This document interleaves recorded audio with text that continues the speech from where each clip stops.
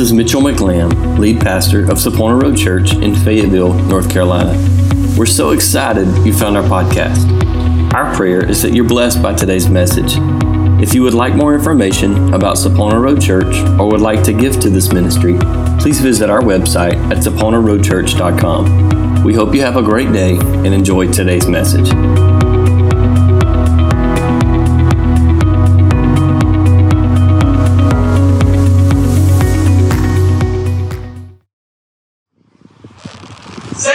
Chapter 21. I felt it fitting today to look at a mother in Scripture. And as I prayed over the last couple weeks and the last few days, as I began to prepare this, one name kept coming back to me. And it may be a name that you've never heard before. I presented this thought to a friend of mine over the weekend, and he was clueless to this thought process. And I just surely thought that he knew it, but it kind of made me think, maybe everybody don't know this lady. Her name is Rizpah. I want to read this passage of Scripture, and it's kind of long, and I'm going to read it to you, though. I'm reading out the New Living Translation. We're going to pray that my iPad don't get overheated. Funny story, it didn't dawn on me until I stepped on the platform a while ago. I did a wedding a couple years back, and I used my iPad for my notes, and halfway through the ceremony, they sang a song, and my iPad got overheated and died out. I had no notes for the remainder of that wedding ceremony. That was fantastic. I almost didn't let them kiss. And they said, hey, you gonna let us kiss? I said, yeah, go ahead and do that real quick. So, if I look like I'm clueless and don't know what I'm saying, it's probably because my iPad's gone, all right? We're going to get through the Scripture before that point gets here, though. 2 Samuel chapter 21, verses 1 through 14. There was a famine during David's reign that lasted for 3 years. So David asked the Lord about it. And the Lord said, the famine has come because Saul and his family are guilty of murdering the Gibeonites. So the king summoned the Gibeonites. They were not part of Israel, but were all that was left of the nation of the Amorites. The people of Israel had sworn not to kill them, but Saul, in his zeal for Israel and Judah, had tried to wipe them out. David asked them, "What can I do for you? How can I make amends so that you will bless the Lord's people again?" "Well, money can't settle this matter between us and the family of Saul," the Gibeonites replied. "Neither can we demand the life of anyone else in Israel." "What can I do then?" David asked. "Just tell me and I'll do it for you." And they replied, "It was Saul who planned to destroy us, to keep us from having any place at all in the territory of Israel. So let 7 of Saul's sons be handed over to us, and we will execute them before the Lord at Gibeon on the mountain of the Lord." "All right," the king said, "I'll do it."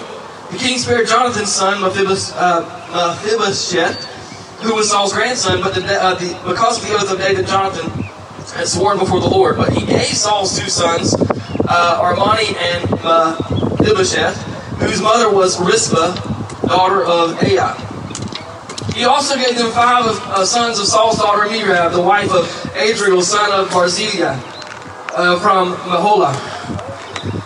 The men of Gibeon executed them on the mountain before the Lord, so 7 of them died together at the beginning of the barley harvest. Listen to this. Then Rizpah, daughter of Aiah, the mother of the 2 men, spread burlap on a rock and stayed there the entire harvest season. She prevented the scavenger birds from tearing their bodies during the day and stopped wild animals from eating them at night. When David learned what Rizpah, Saul's concubine, had done, he went to the people of Jabesh Gilead and he retrieved the bones of Saul and his son Jonathan. When the Philistines had killed Saul and Jonathan on Mount Gilboa, the people of Jabesh Gilead stole their bodies from the public square of Bethshan, where the Philistines had hung them.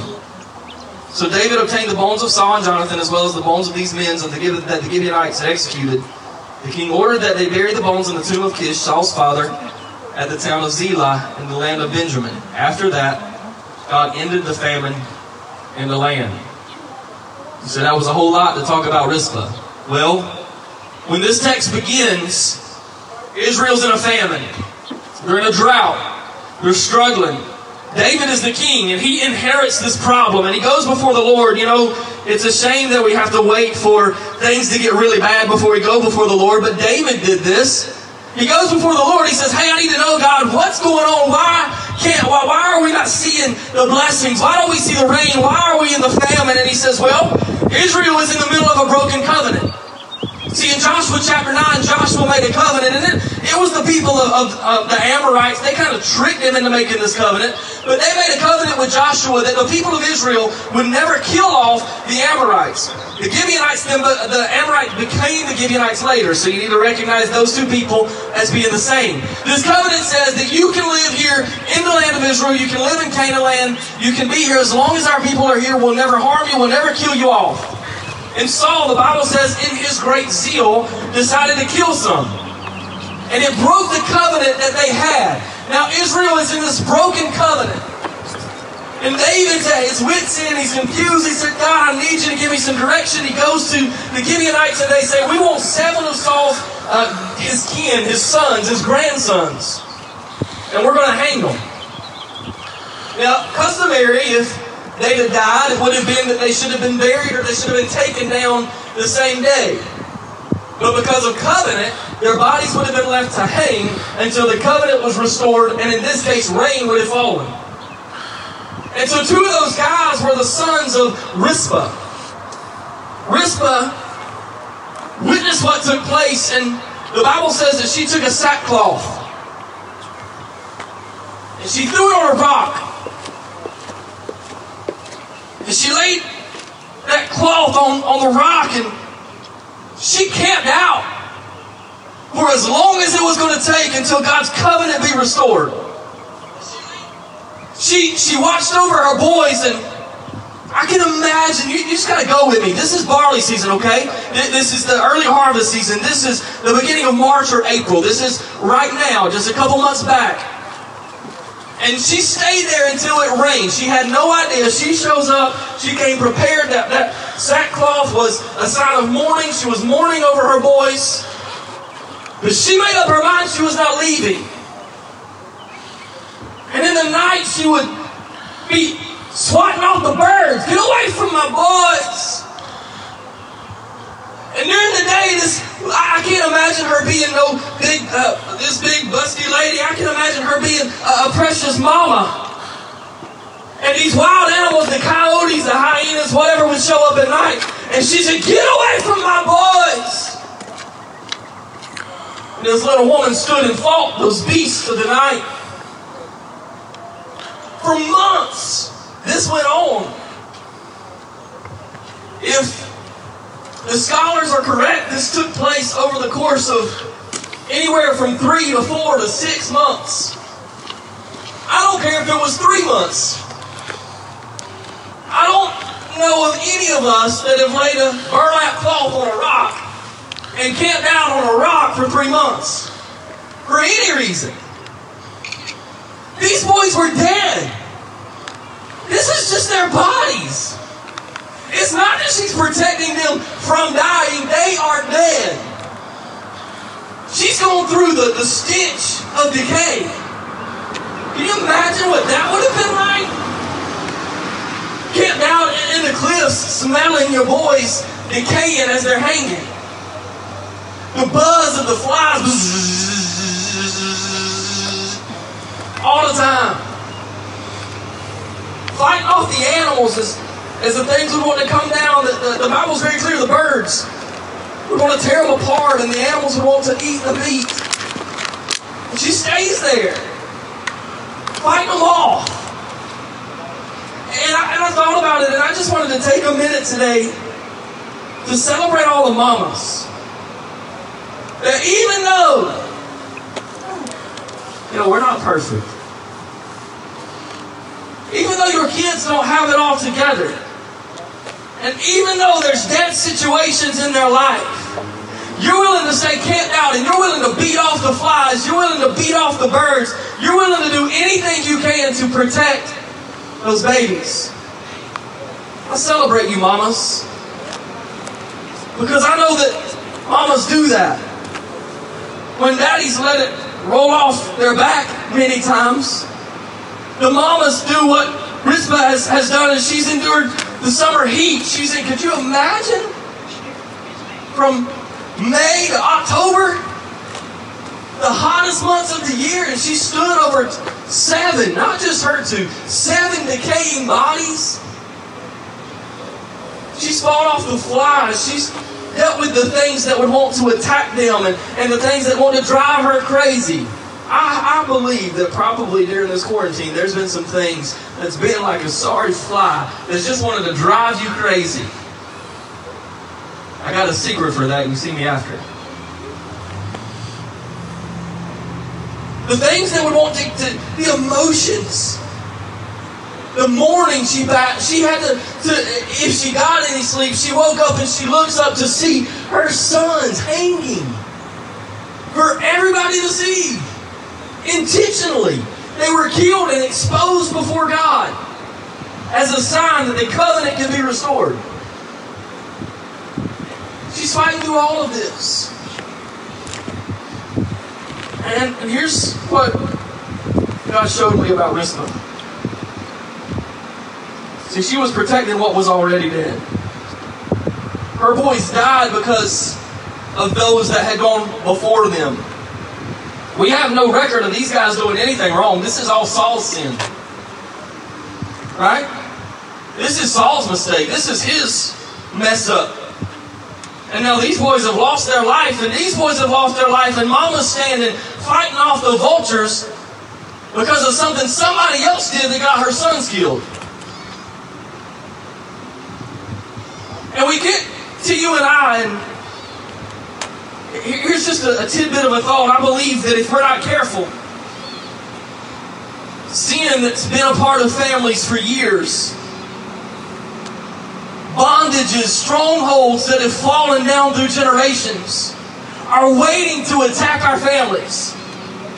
And somebody's got to be willing to camp out through thick or thin, when it stinks, when it's aggravating, when the emotions are raging, to fight off hell and high water, anything that's going to come against you and stand you down in the face. Somebody's got to stand against it and say, you're not taking my family.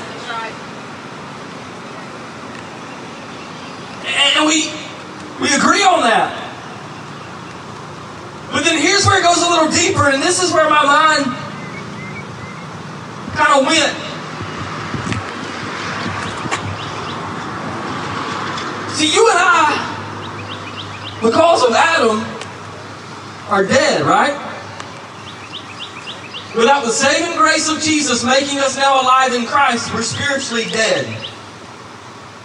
You didn't have to mess up when you were born. Adam did it for you. You didn't have to act out in disobedience. They already accomplished that. You don't have to learn what shame feels like, because that's already this thing that's on you because of something somebody before you has done. And here's what it all kind of come back to for me. See, you and I have got an opportunity for a covenant. Things can be made right.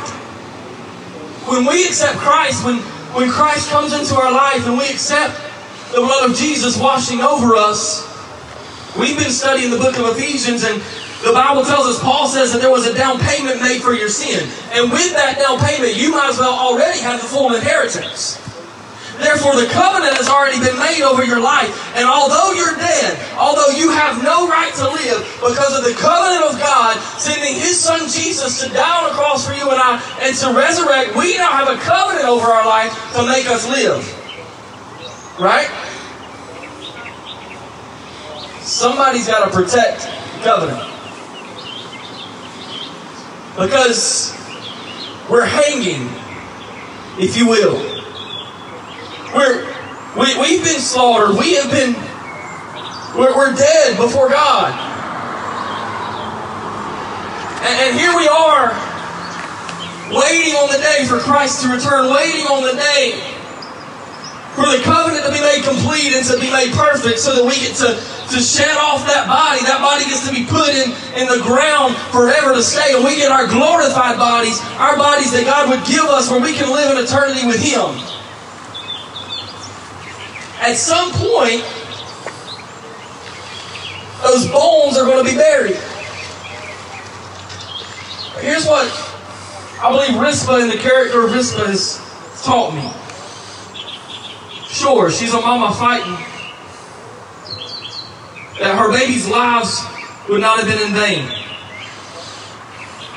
By tradition, if the vultures had torn their body, if the animals had ate the skin, then tradition said the covenant was no good. The sacrifice was pointless. If the flies had taken the bodies away and had completely destroyed them, then it would have been pointless. Them dying would have had no purpose. The covenant would have still been broken. The curse would have still been on Israel. There would have still been a drought. There still would be famine. And so here she is, as much as it hurt her to stand under those boys that are hanging, she's swatting and she's killing and she's making sure that everything stays away. She's camped out laying her head on the rock at night. Here's what I believe God's directed me in this. There's a covenant over our life by the blood of Jesus. And you and I better camp out on a rock to protect the covenant. The covenant represents the presence of God in your life. And there are so many things waiting to destroy the presence of God in our life. If the enemy could get a piece of doubt, if the enemy could just tear off a piece of us, we get angry, we get frustrated, and the bitterness gets seated down in us, and now we've lost a piece of ourselves to the enemy. Rizpah said, "Nah, you better get away from here." The thing that would want to come and devour us, the weakness of our flesh, the thing that keeps you up at night, that drives you crazy. Rizpah said, "I ain't leaving this rock until my boys are taken down and the covenant's been made whole." Somebody better camp out, and somebody better realize you got to protect the covenant that's on your life. Otherwise, the death was pointless. See, what happened is Rizpah camps out for months, and eventually the king paid attention. She eventually she didn't leave that rock. She didn't go begging for attention. She didn't have to flaunt anything before God. She was faithful. She said, "I'm not leaving, I'm staying right here, and I'm going to be faithful." And eventually her faithfulness got the attention of the king. And the king said, David said, "We got to fix this. Rizpah, look at Rizpah. Rizpah has done this. I got to get those bones. They deserve a proper burial." It was because of Rizpah's attention to detail, it was because of her faithfulness that David goes and gets the bones of Saul and Jonathan and these 7 other boys, and they get buried as a family. The Bible says that when he retrieved those bones, he put those bones in the ground where they belong. The famine ended. On the day that she had the attention of the king, the day that the faithfulness had reached fulfillment, she had his attention, and the covenant was complete. Dead things no longer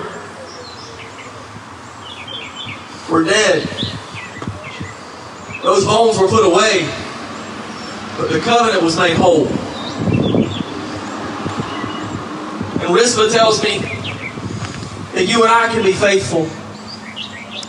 And when whatever comes against you, your family, your kids, your bank account, you camp out and you be faithful.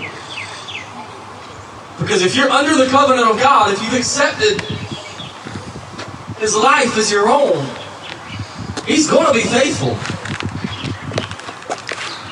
And you better camp out, and whatever it takes to protect the covenant, the presence of God on your life. I can't imagine what she sacrificed. Months' time has gone by. Can you imagine what she looked like? Can you imagine what she smelled like? She said, "I'm not leaving until this covenant's made whole." We've got to get to a place where we don't care what it looks like, what it sounds like, what it smells like, what it takes, how much sleep is lost, the sacrifice that's made to protect the presence of God in our life. Rizpah is so encouraging to me. We don't have enough to me on Rizpah. This little tidbit in 2 Samuel chapter 21 is all we know about Rizpah's personality. But I don't need a whole lot more about Rizpah. I'd love to know more.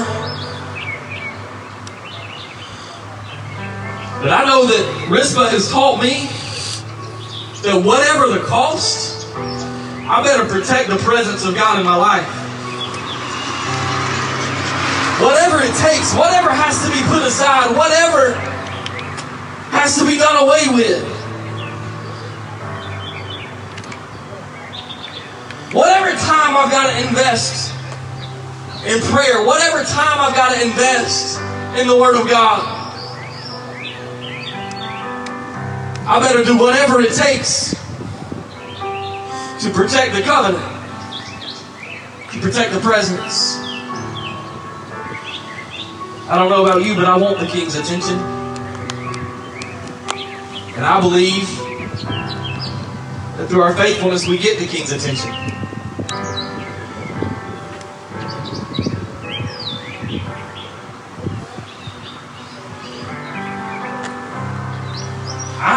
I think, this is Mitchell 101, there were tests and trials that Rizpah had intentionally to test, to see what it was. How far are you willing to go? I believe there were really dark nights on that hillside when she was camped out in the rocks. When some beasts approached her that were multiple times her size, that she looked like she was standing against a giant. And she stood there faithful. I don't know how she did it. I don't know if she was so full of God that she looked them in the eyes and they turned around and walked away. I don't know if she showed up with her weapon of choice so she could slay them as they walked up. I don't know what she did. But all I know is that she did whatever it took to protect the covenant of God. The results were rain. The results were rain. So mamas, thank you for being Rizpahs. Don't stop. I get to stand before you and before God and minister the gospel and tell people about Rizpah, because a Rizpah camped out and said, "You ain't taking my boy."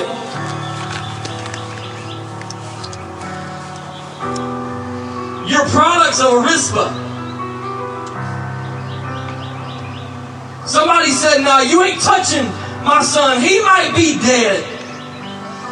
There might be things that ain't right in his life, but you don't know what his destiny looks like. You ain't touching it." Daddies, some of you need to be Rizpahs over our families.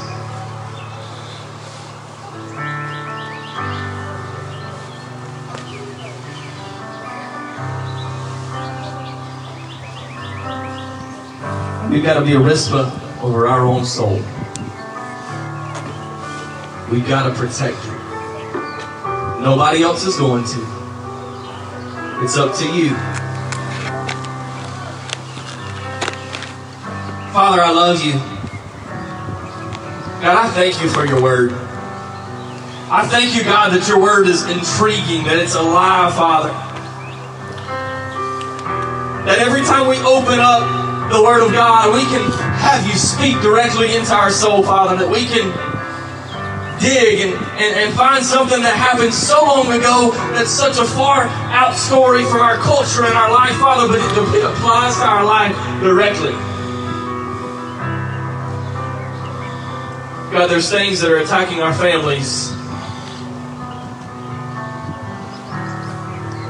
The Bible calls them fiery darts from the enemy.